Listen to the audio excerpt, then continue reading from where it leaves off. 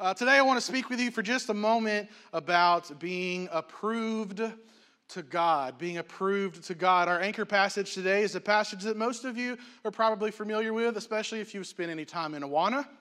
It's out of 2 Timothy chapter 2, verse 15. It says, "Be diligent to present yourself approved to God, a worker who does not need to be ashamed, rightly dividing the word of truth."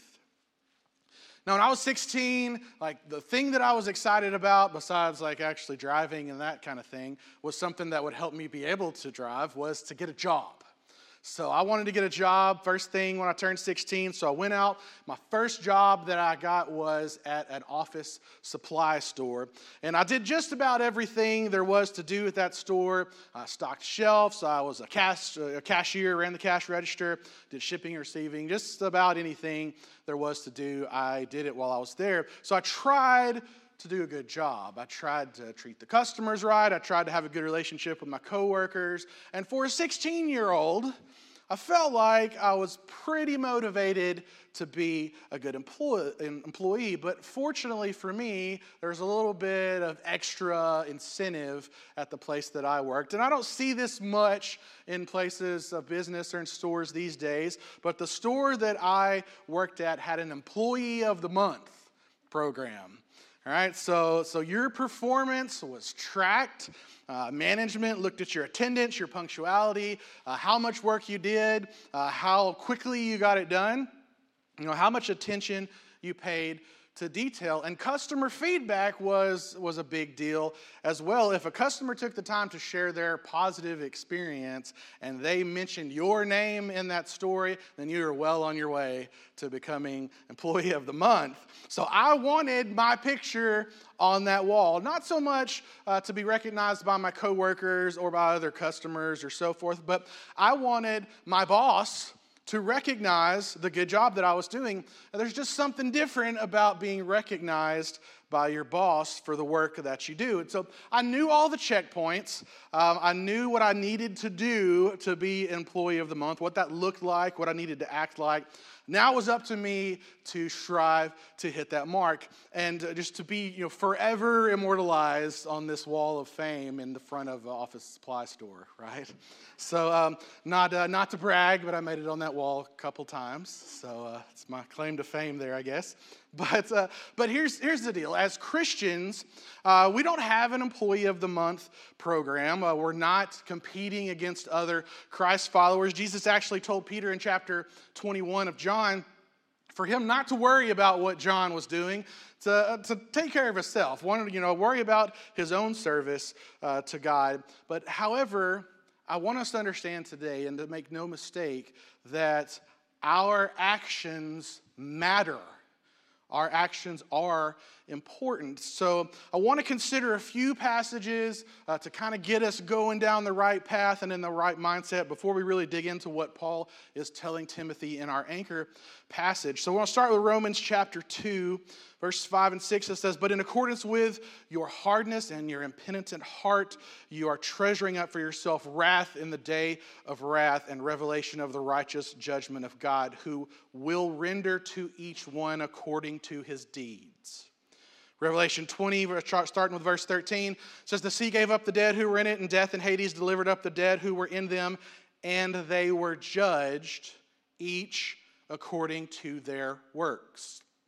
Then death and Hades were cast into the lake of fire. This is the second death, and anyone not found written in the book of life was cast into the lake of fire." And then we see in Matthew chapter 16, verse 27, "For the Son of Man will come in the glory of his Father with his angels, and then he will reward each according to his works." Now, it's very clear in Scripture that our actions, our works, have consequences. There's a cause and there's an effect. This kind of action produces this kind of result. And as Christ followers, it's important that we understand the role of our actions and the role of our deeds as they pertain to our relationship with Christ. But first, I want to be perfectly clear. Our actions, our works, our deeds in no way, shape, or form contribute to our salvation. We could never do enough good things to earn our salvation.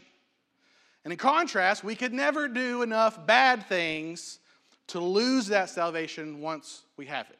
So we'll be very clear on that before we proceed. A couple of passages just to that point.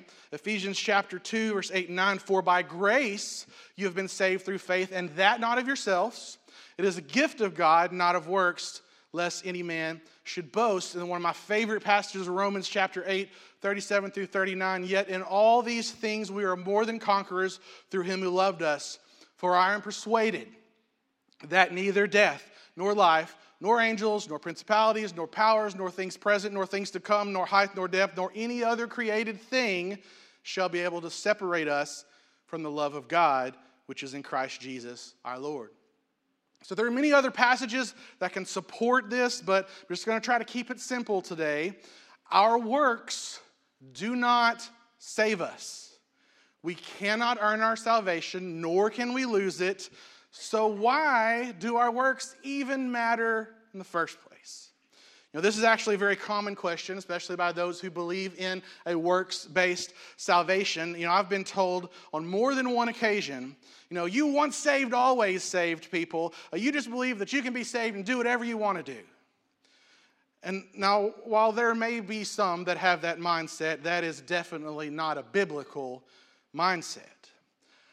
Our faith and our works are inseparable. I'll say that again. Our faith and our works are inseparable.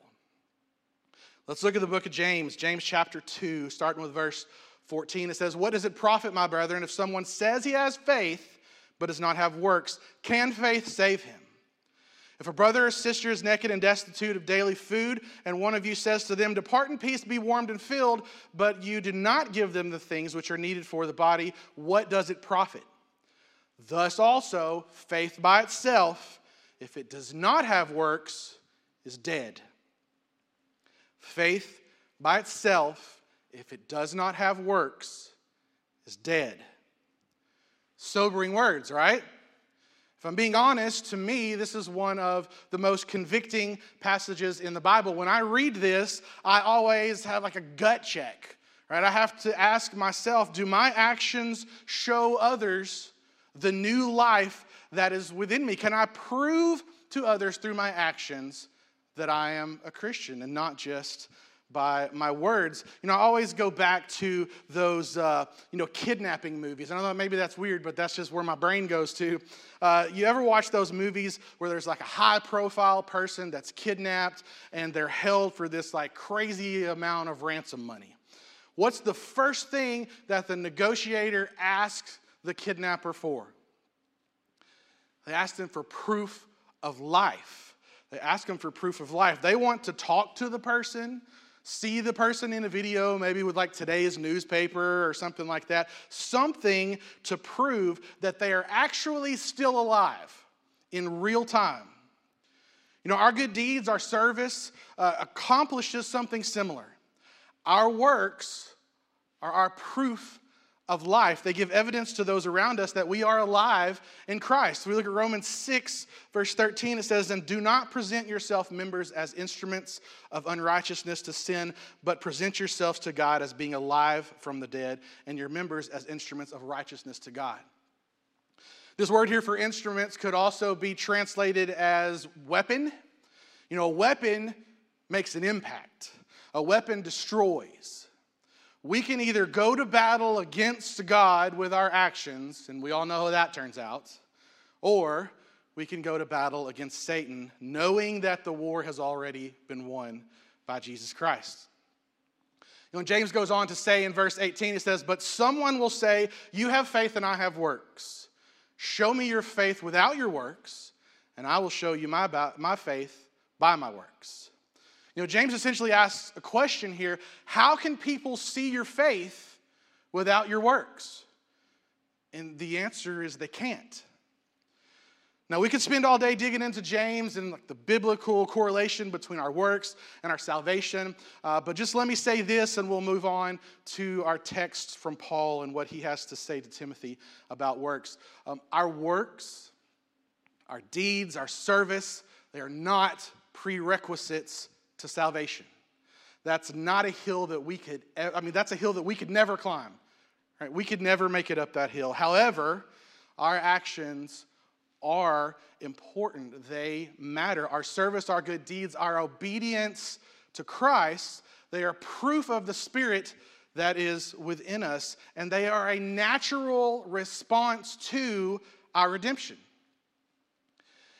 If they are missing, you should be concerned. Faith without works is dead. Okay, with that mindset, it's kind of established and we're going down that path, let's get into what Paul tells us in our text. And as I said before, God didn't establish like a Christian of the Month program, but Paul does lay out some qualifications to be deemed as an approved worker of Christ. So I don't know about you, but that seems like it would be a lot better than just employee of the month at an office supply store. Right? A lot better situation there. That's a wall that I really want my picture on, where it's well done, thy good and faithful servant is plastered across the top. Right? That's what we're looking for. But just a little side thought too before I continue. If God did have, and this is something I ask myself often, if God did have a Christian of the Month program, would I even be in the running? And so just something to kind of, not to compare yourself to others and what they're doing, but am I doing all I can to serve Christ? So, but back to our anchor passage, always going back to the context, making sure we understand what we're talking about. Here Paul is instructing Timothy on how to deal with some issues in the church, issues that all churches have dealt with or will deal with in the future. They're focusing on opposition from outside of the church, and they also have some issues inside of the church for those that are trying to teach some things that are deviating from the truth that Paul had taught them. And so after some time of encouragement from Paul and a reminder to Timothy for them to stay strong in the faith, he gives Timothy some practical advice as to how to ensure that his labor is not in vain, and that all the work he's poured in to his service for Christ was not declared void because he let this sin-filled world derail it. So as Timothy is a fellow laborer of the gospel, for the gospel, Paul lays out three steps to help him ensure he is considered an approved workman. Here in chapter 2, the first one is shunning, or to discard, to throw away, similar to fleeing, but more of an offensive stance than a defensive stance. Kind of like think surgically removing. We'll get into that in a moment. Sanitizing, we're pretty familiar with that these days. That's removing contaminants to purify. And lastly is to separate, or separating, to remove from the vicinity, to place some distance between you and whatever that thing is. So Paul starts off saying, be diligent, pay attention, and focus on being a good worker for Christ. And here are some things that will help you along the way. So he starts off with shunning. So we'll look at chapter 2, verse 16 to 17. It says, but shun profane and idle babblings, for they will increase to more ungodliness, and their message will spread like cancer. When was the last time you participated in a good shunning? Right, that's not something we usually, we don't even use that word typically, much less participate in any kind of activity like that. You know, our society is enamored with inclusion and tolerance. So for us, shunning would probably be considered a hate crime, unless you're part of cancel culture and somehow that makes it okay. But that's a whole different conversation for another day. But, you know, Paul doesn't mince words here. He's pretty direct, and he even calls out some of the perpetrators by name. If we look in verse 17, it says, Hymenaeus and Philetus are of this sort, who have strayed concerning the truth, saying that the resurrection has already passed, and they overthrow the faith of some. I don't know about you, but it is mortifying to be called out in front of your peers. Whether it be at a job, a school, or heaven forbid, at church. But this isn't the first time that Paul has called someone out publicly, and not for, no good reason. He has a good reason here. This is an indicator of how serious the offense of compromising the gospel is. Paul doesn't care who you are or where you're at, he's calling you out. In Galatians 2, Paul calls out none other than the Apostle Peter. Although not necessarily intentionally, like in the case of Hymenaeus and Philetus, Peter was compromising the gospel, though, by his hypocritical actions. He preached this inclusive gospel that was available to everyone, but then his actions contradicted that, and his actions excluded those that weren't like him. And Paul had no patience for this kind of attack on the gospel, no matter if it was intentional or unintentional. As Christ followers, we would do well to follow his example. And now I'm not saying go out and shun everyone you don't agree with, or that's of a different denomination or something like that, or publicly call someone out because you don't see eye to eye with them. That's not what I'm saying at all. But we must understand the importance of standing up for the truth of the word, even if it's difficult, especially when it's difficult. In this example, Peter made amends. He wasn't shunned. But I draw your attention to this situation because Paul is defining an approved worker as one who stands up for the gospel. With Peter, Paul was approaching a brother in Christ. Correction was made. The gospel was restored. In the case of Hymenaeus and Philetus, they were intentionally teaching doctrines that were contradictory to the gospel. The scriptures give us no indication that they were ever repentant. And to make matters worse, they were leading others astray with their profane and idle babblings, as Paul called it. And where Paul refers to their actions as like a cancer. How do we approach cancer?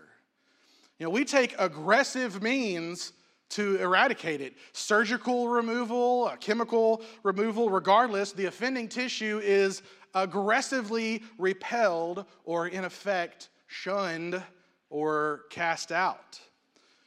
Paul speaks of others that had perverted the gospel, and this is what he had to say about them in Galatians chapter 1, verse 6. I marvel that you are turning away so soon from him who called you in the grace of Christ to a different gospel, which is not another. But there are some who trouble you and want to pervert the gospel of Christ. But even if we or an angel from heaven preach any other gospel to you than what we have preached to you, let him be accursed. As we have said before, so now I say again, if anyone preaches any other gospel to you than what you have received, let him be accursed. Paul is so serious about this that he says it twice, just in case you missed it the first time. The integrity of the gospel is a very important issue. It should be a very important issue to us, one that we shouldn't hesitate to fight for.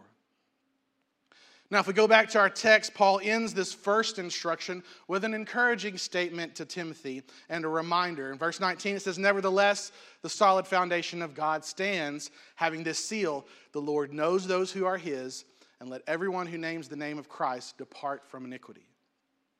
Now, Paul tells Timothy not to be discouraged about these things, reminds him that God is in control, even when it feels like he's not. His promises still stand. God knows who belongs to him and who doesn't, so don't get too caught up in the drama of everything. Remove the tumor, get the patient sewed up, and move on.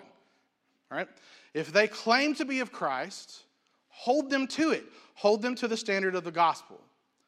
As approved workmen, that is our responsibility. Now, the next step Paul points out is something we are all too familiar with these days, sanitizing.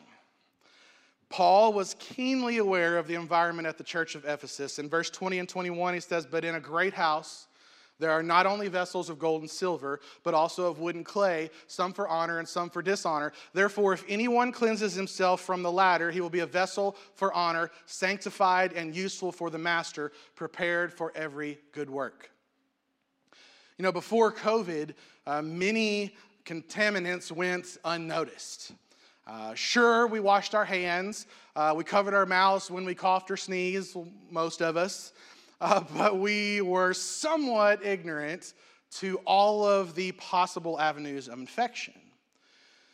And often, I think in churches, we're kind of the same way. We assume that in the church, everything is clean, everything is pure, everyone has pure intentions and godly motives. But when they turn out to be the opposite of that, we're devastated, right? We're crushed. Some are damaged beyond repair. I've talked to many professed Christians that have stopped going to church or having anything to do with God at all because they heard, saw, or experienced something that they never thought they would in the house of God. Let me let you in on a little secret. The church is full of sinners, right? We are all sinners in need of grace through Jesus Christ. And Paul tells Timothy right from the start, know there are unclean vessels among you. Don't be surprised, but also remember that God is a God of forgiveness. If these vessels repent, seek cleanliness, seek holiness instead of the filth of sin, then they're one step closer to being that approved workman. If we look at 1 Corinthians chapter 7, verse 1, it says, therefore, having these promises, beloved, let us cleanse ourselves from all filthiness of the flesh and spirit, perfecting holiness in the fear of God. And 1 John 1:9 says, if we confess our sins, he is faithful and just to forgive us our sins and to cleanse us from all unrighteousness. In order to be an approved workman, we must be clean, we must sanitize, but the only way we can truly be clean is through the blood of Christ. We look at Isaiah 1:8, it says, come now and let us reason together, says the Lord. Though your sins are like scarlet, they shall be white as snow. Though they are red like crimson, they shall be as wool. Now, the last step that Paul talks about here in this passage is separating, or to separate.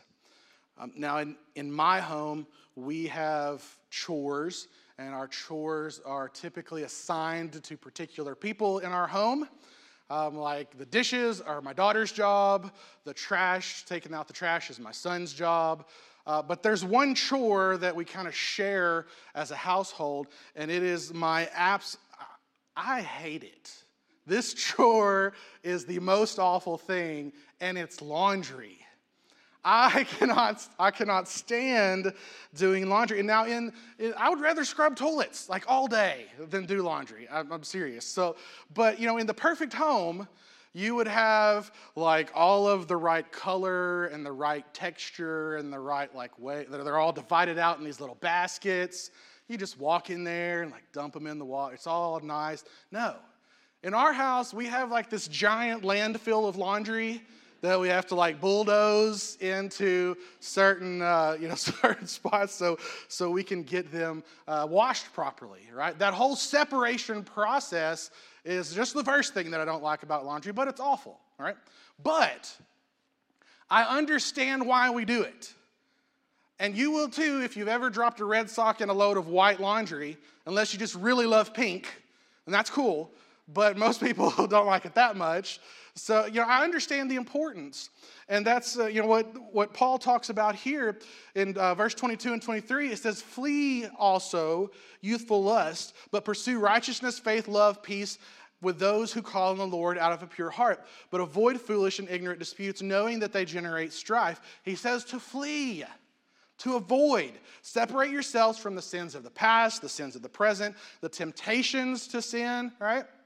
I always tell our students, it is so much easier to avoid temptation than to resist temptation, right? But I understand that there are some circumstances that we can get into that are not exactly planned, and we find ourselves in a tough spot. Do you remember a guy named Joseph?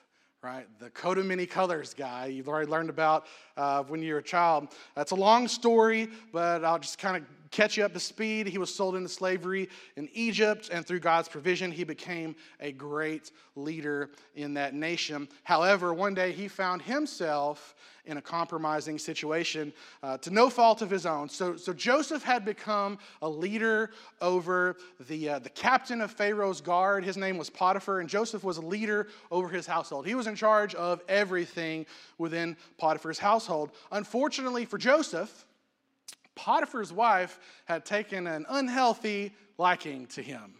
All right, so after multiple advances made by Potiphar's wife and multiple rejections by Joseph, we see what unfolded here in Genesis chapter 39. Starting in verse 11, it says, "But it happened about this time when Joseph went into the house to do his work, and none of the men of the house were inside, that she caught him by his garment, saying, 'Lie with me.' But he left his garment in her hand and fled and ran outside. And so it was, when she saw that he had left his garment in her hand, fled outside, that she called to the men of the house and spoke to them, saying, 'See, he has brought into us a Hebrew to mock us. He came in to me to lie with me, and I cried out with a loud voice. And it happened when he heard that I lifted my voice and cried out, that he left his garment with me and fled and went outside.'" Now you notice what Joseph did here. He fled. He ran. Right? He shed everything that was holding him back, and he cut out of there as quickly as he could. He didn't hang around and try to negotiate. He didn't say, we really shouldn't be doing this. This probably isn't a good idea, but I don't really want to make a scene. That's not how he approached that situation, right? He separated himself from evil. But notice what happened after this. Potiphar's wife starts screaming. The guards come in. She's got Joseph's robe in her hand, and she proceeds to tell them how Joseph forced himself upon her and that he's made a mockery of Egypt and so forth and so on. Of course, all lies. But look what verse 20 says. "Then Joseph's master took him and put him in the prison, a place where the king's prisoners were confined, and he was there in the prison. But the Lord was with Joseph and showed him mercy, and he gave him favor in the sight of the keeper of the prison." Joseph did the right thing, okay? He followed God's commandments. He stood up for what he knew was right, but he still landed in prison. He was still punished. He was still put into a situation that for us, many of us would be asking, "Why, God? Why did you let this happen to me? What did I do to deserve this?" But that's not how Joseph was. Why do you think I brought this to your attention? Well, I'm glad you asked. Consider this, how many of us are willing to separate ourselves from evil, even if it makes us an outcast, even if it costs us something, even if it costs us everything, as it did Joseph? Now we can see in verse 21, though, that Joseph continued to serve God even in these unfortunate circumstances, and God blessed him. He fled youthful lusts and pursued righteousness. But what I don't want you to overlook this morning is the pursue righteousness part. Understand that our Christian walk is not just about avoiding bad things.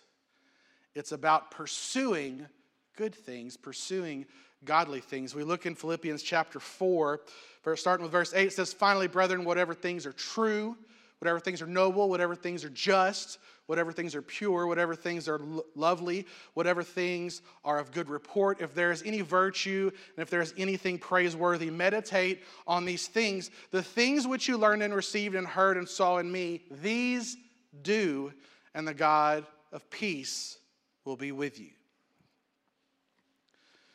Now, Paul ends this passage to Timothy with this.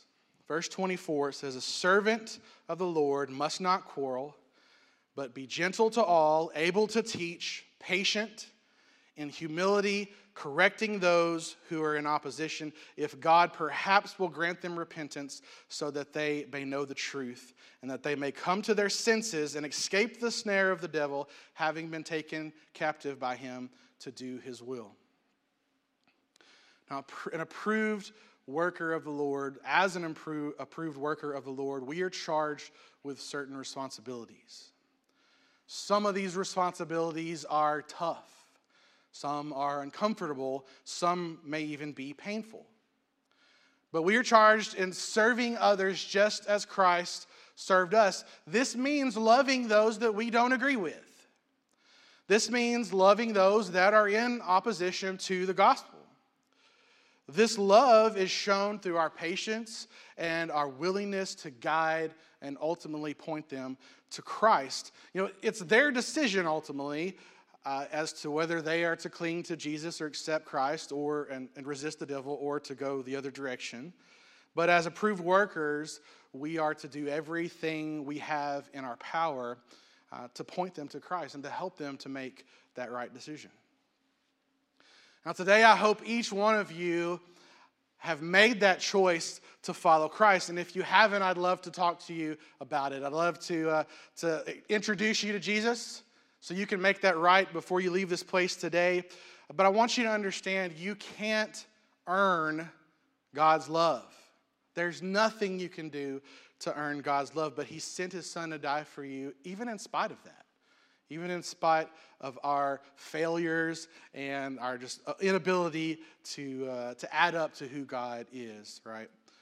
But through the gospel, we experience this changing power when we accept Christ, when we give our life over to Christ and believe what he's done for us on the cross. There is a change inside of us, and that should prompt us to serve others. Ultimately, the blood of Jesus Christ is the only thing that will allow us to stand righteous before our Creator. However, I don't want us to forget today that our natural response, the thing that makes sense, our reasonable service, as we've talked about before, our natural response to this undeserved redemption is our service to our Savior. Let's pray.